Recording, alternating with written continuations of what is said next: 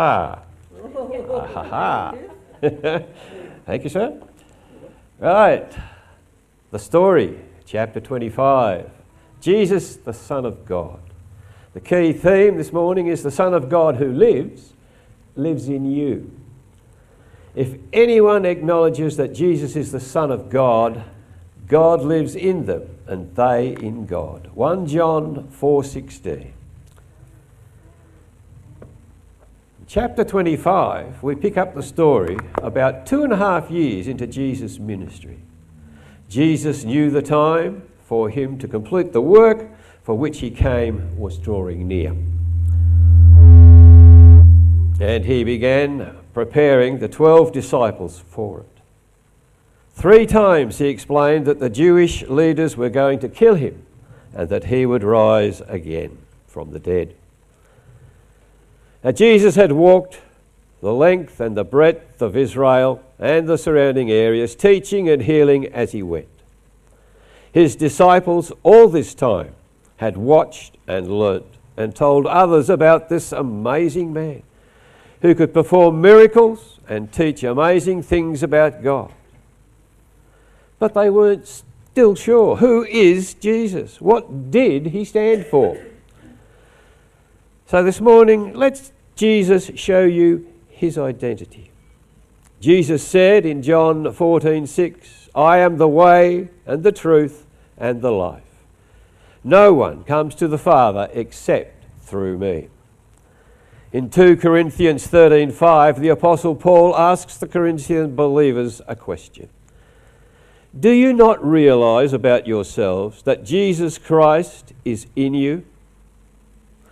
In writing, Jesus Christ is in you, Paul wasn't speaking poetically or metaphorically.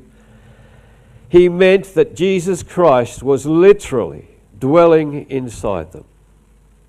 And just like the Corinthians, we believers of today need to realize this fact about ourselves. Christ isn't outside of us, floating about, waiting for you to call as some kind of ethereal helper we call on in our time of need. He actually lives in us and is with us all the time in our public and private lives. Many verses in the Bible tell us unmistakably that Jesus Christ lives in his believers. Romans 8:10 says Christ is in you. But if Christ is in you, though the body is dead because of sin, the Spirit is life because of righteousness. We human beings were made by God with 3 distinct parts: body, soul, and spirit. Our human spirit is our deepest part, created with the ability to contact and receive the Spirit of God. When we received Jesus as our Saviour, he came into our spirit. Now he is in us, so our spirit is alive. Jesus made 3 distinct statements about his mission on earth, which was God's mission. First, he said he came to seek and to save the lost. This is probably the most well-known fact about his mission. He was the remedy for sin, culminating in his death, burial, and resurrection. The salvation aspect of his mission is repeated and reiterated several times in Scripture in various ways, including Jesus' own analogy of himself as a door and as a shepherd. Second, Jesus said that he came to bear witness to the truth. Specifically, he ushered in the gospel of the kingdom of God. The words he spoke were from the Father, John 17:14-17, which he embodied by becoming flesh. This is highlighted when Jesus says he came not to bring peace, but a sword, in Matthew 10:34. And when Paul says the old law was nailed to the cross, it was a fulfilling of all that had been communicated by God to that point. and freeing us from fleshly sin to live in and with his Spirit. Third, Jesus said he came for judgment, which links to the first two. Jesus came to judge all mankind against the truth of God's word. Those that accept him and believe him enter through the door. They receive eternal salvation. Jesus also said in John 17:3, "Now this is eternal life, that they may know you, the only true God, and Jesus Christ, whom you sent." As Jesus continues his ministry, his followers realize that he is no ordinary man. However, he must now reorient them to understand exactly who he is. Meanwhile, opposition among those who support the status quo continues to mount. A confrontation is inevitable, as everyone must respond to Jesus' question, "Who do you say I am?" Sometime later, Jesus and his disciples went on to the villages around Caesarea Philippi. On the way, he asked them, "Who do people say that I am?" They replied, "Some say John the Baptist. Others say Elijah. Still others, one of the prophets." "But what about you?" he asked. "Who do you say I am?" Peter answered, "You are the Messiah." Mark 8:27. After Peter confesses Jesus, Jesus responds in Matthew's account in chapter 16. "And I tell you that you are Peter, and on this rock I will build my church, and the gates of hell will not overcome it." Matthew 16:18. You see what Jesus is doing? Jesus is not only telling them who he is, he's telling them who they are. "And I tell you that you are Peter, and on this rock I will build my church, and the gates of hell will not overcome it." Do you know this Jesus? Is he living inside of you? Or do you want to know who he is and what he can and will do for and with you? Jesus wants you to see that the Son of God who lives in you. But he wants you to see so much more than that. Once you invite the King of creation into your life, it will open up thoughts and ideas, dreams and hopes, and a new reality in your life with the Holy Spirit in control. Later, Jesus took Peter, James and John up to the Mount of Olives and gave them a glimpse of his future glory when he was transfigured before their very eyes. They fell face down in fear. Now, Jesus had often made "I am" statements, connecting himself to the name Yahweh, or I am. Then a voice from heaven stated that Jesus was, in fact, the Son of God, thereby confirming his assertions.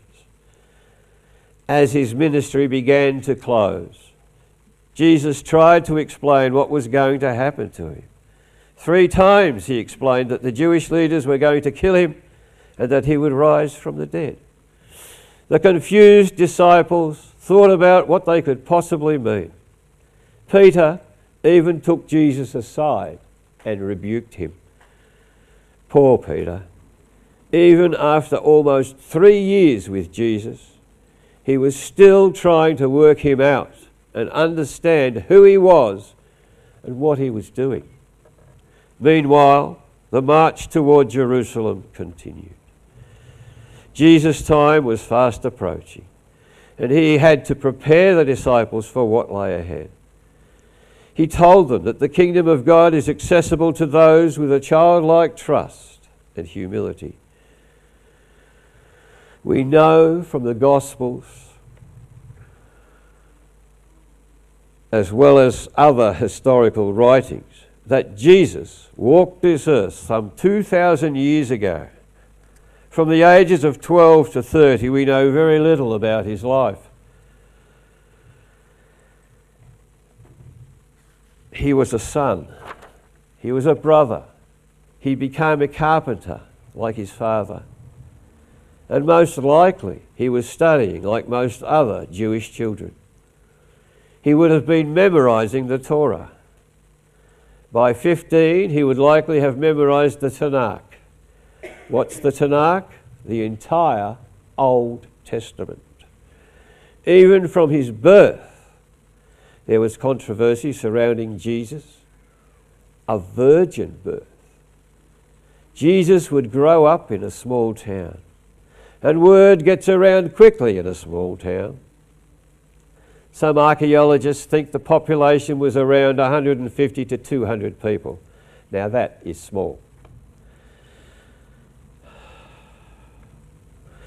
That's no wonder.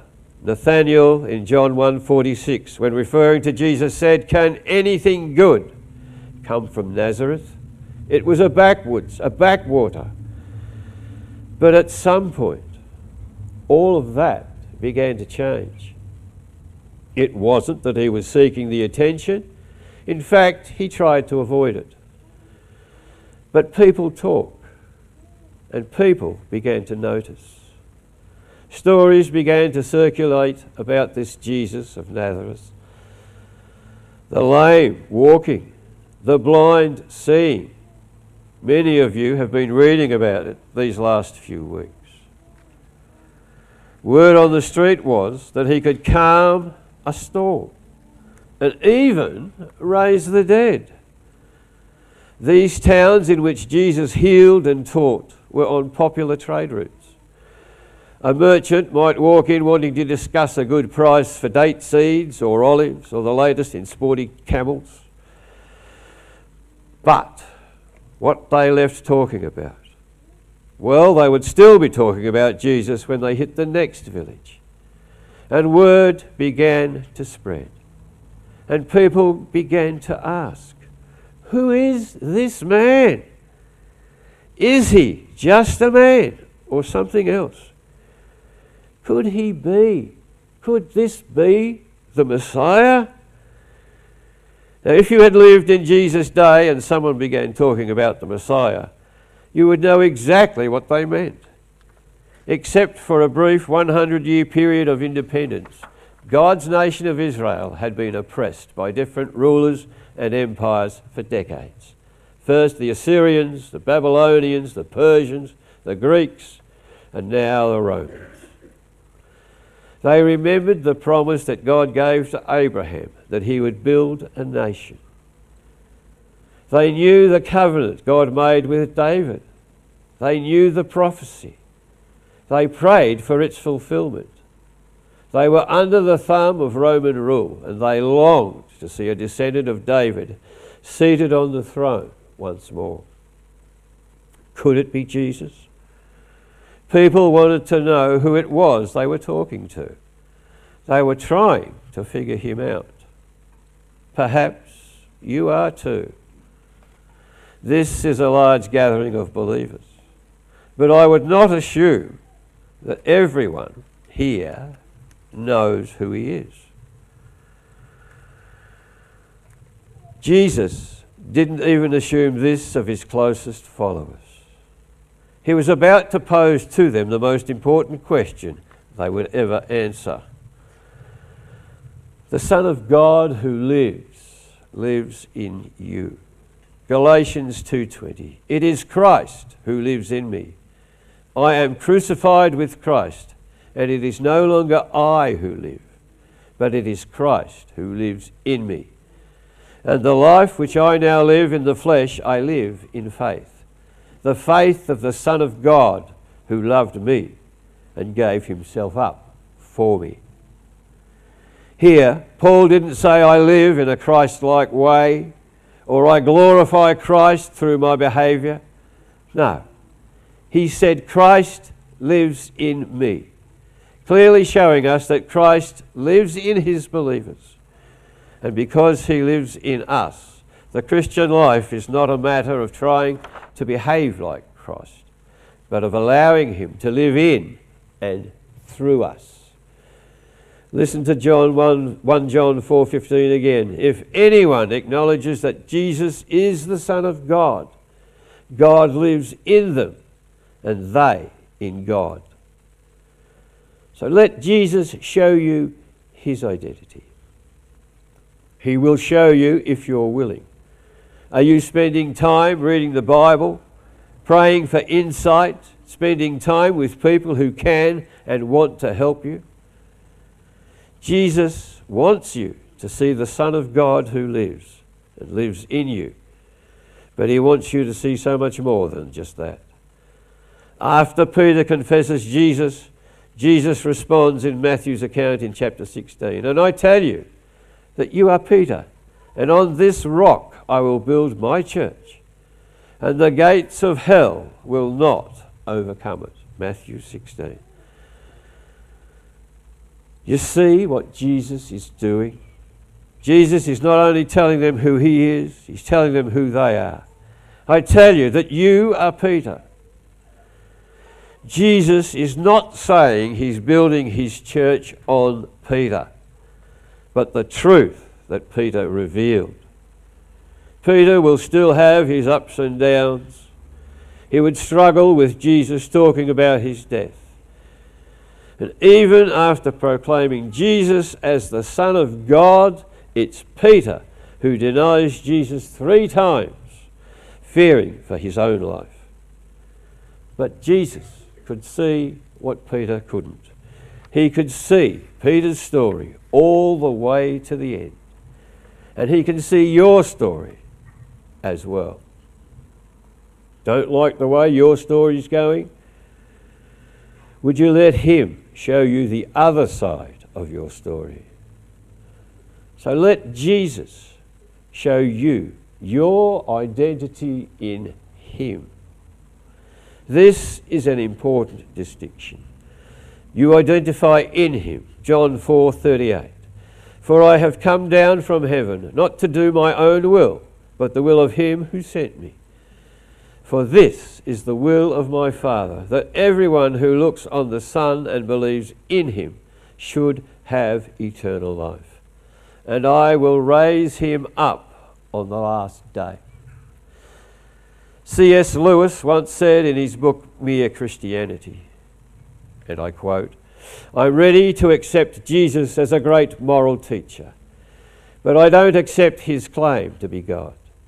That is the one thing we must never say. A man who was merely a man and said the sort of things Jesus said would not be a great moral teacher. He would either be a lunatic on the level of the man who claims he's a poached egg, or else he would be the devil incarnate. You must make your choice.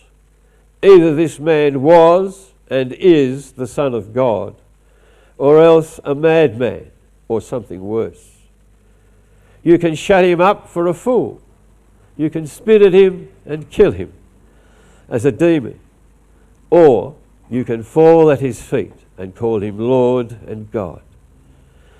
But let us not come with any patronising nonsense about his being a great human teacher. He has not left that option open to us. He never intended to, unquote. John 3:16 to 18. For God so loved the world that he gave his one and only Son, that whoever believes in him should not perish but have eternal life. For God did not send his Son into the world to condemn the world, but to save the world through him. Whoever believes in him is not condemned, but whoever does not believe stands condemned already. These verses were one of the main attractions for me as a young teenager. Growing up as the second son of a Methodist minister, I knew all the right answers. I could sing all the beautiful old hymns without looking at the hymn book, these hymns which never grow old and tired. I could pray and do all that was expected of a follower of Christ. but I didn't know him at all, really. However, at the age of around 18, I was invited to a Saturday morning prayer group which met in the Launceston City Mission in their prayer room. One day that room was unavailable, so we met in the chapel instead. As I said, I was the son of a Methodist minister, so I was brought up in the strict Methodist traditions. In church, you respected the idea that God deserves your absolute best behaviour and manners. But these people were sitting on the floor, or using the altar as a backrest, or laying on the pews. Oh, shock horror. I'd never seen such behaviour.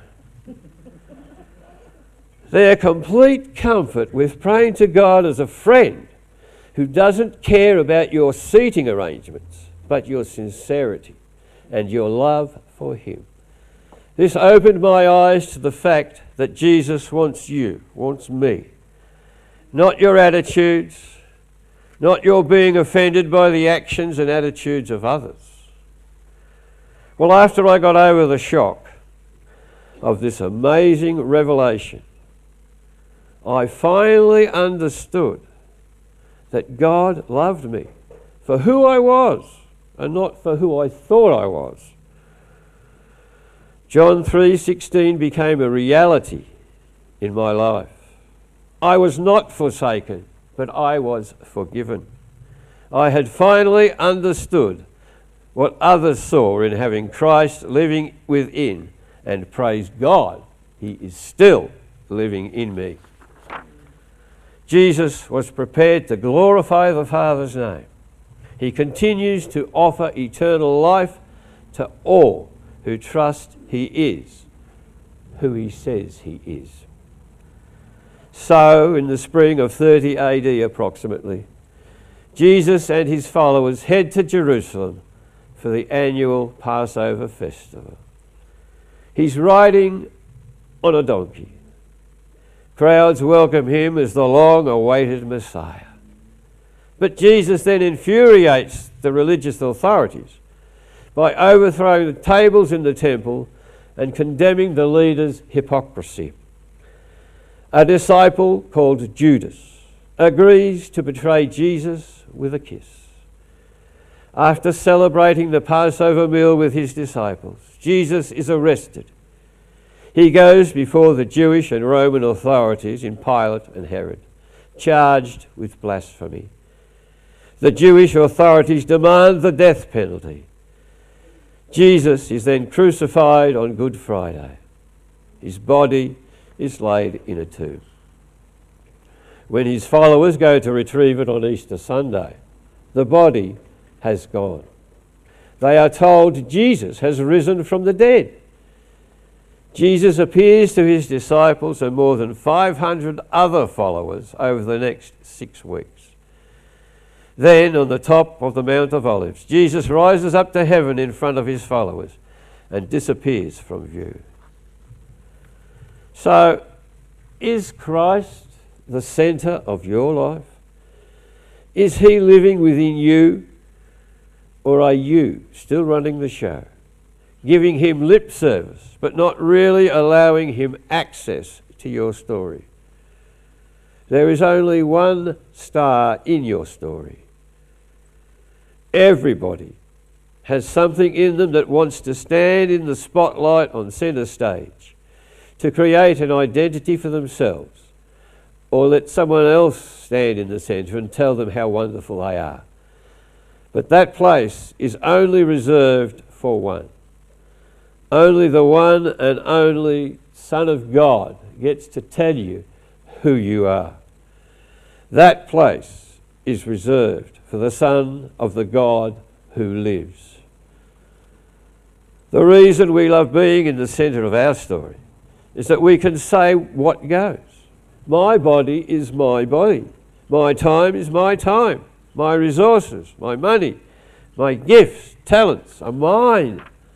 However, I would caution you, standing in the centre of your story may sound tempting, but it does come at a high price. Standing there is exhausting, and it brings nothing but anxiety. Where is my life headed? What am I going to do? What does God want from me?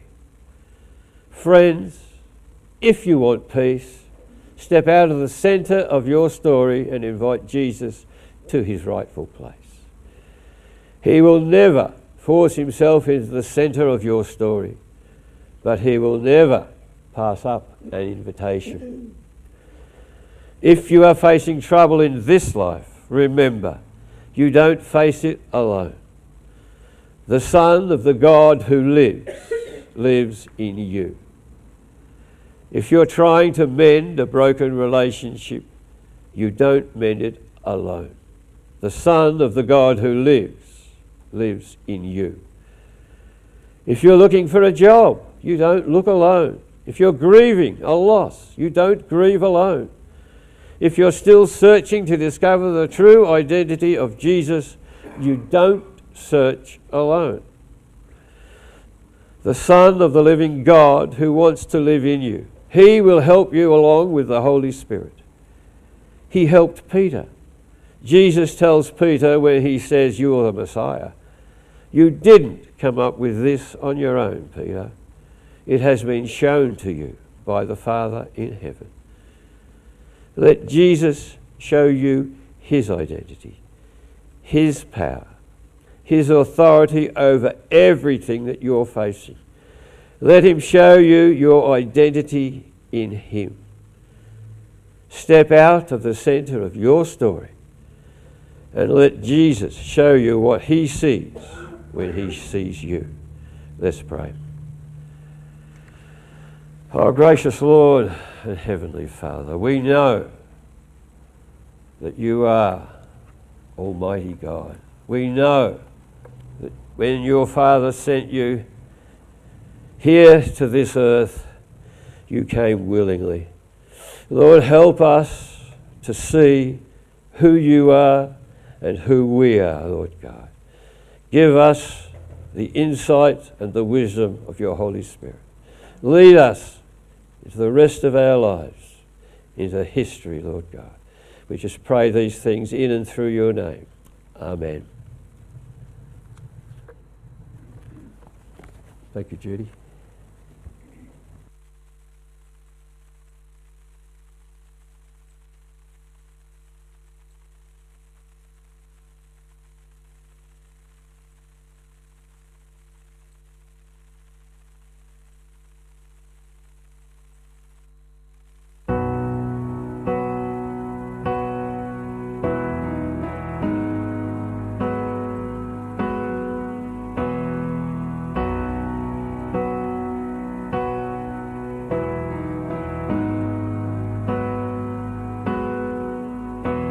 There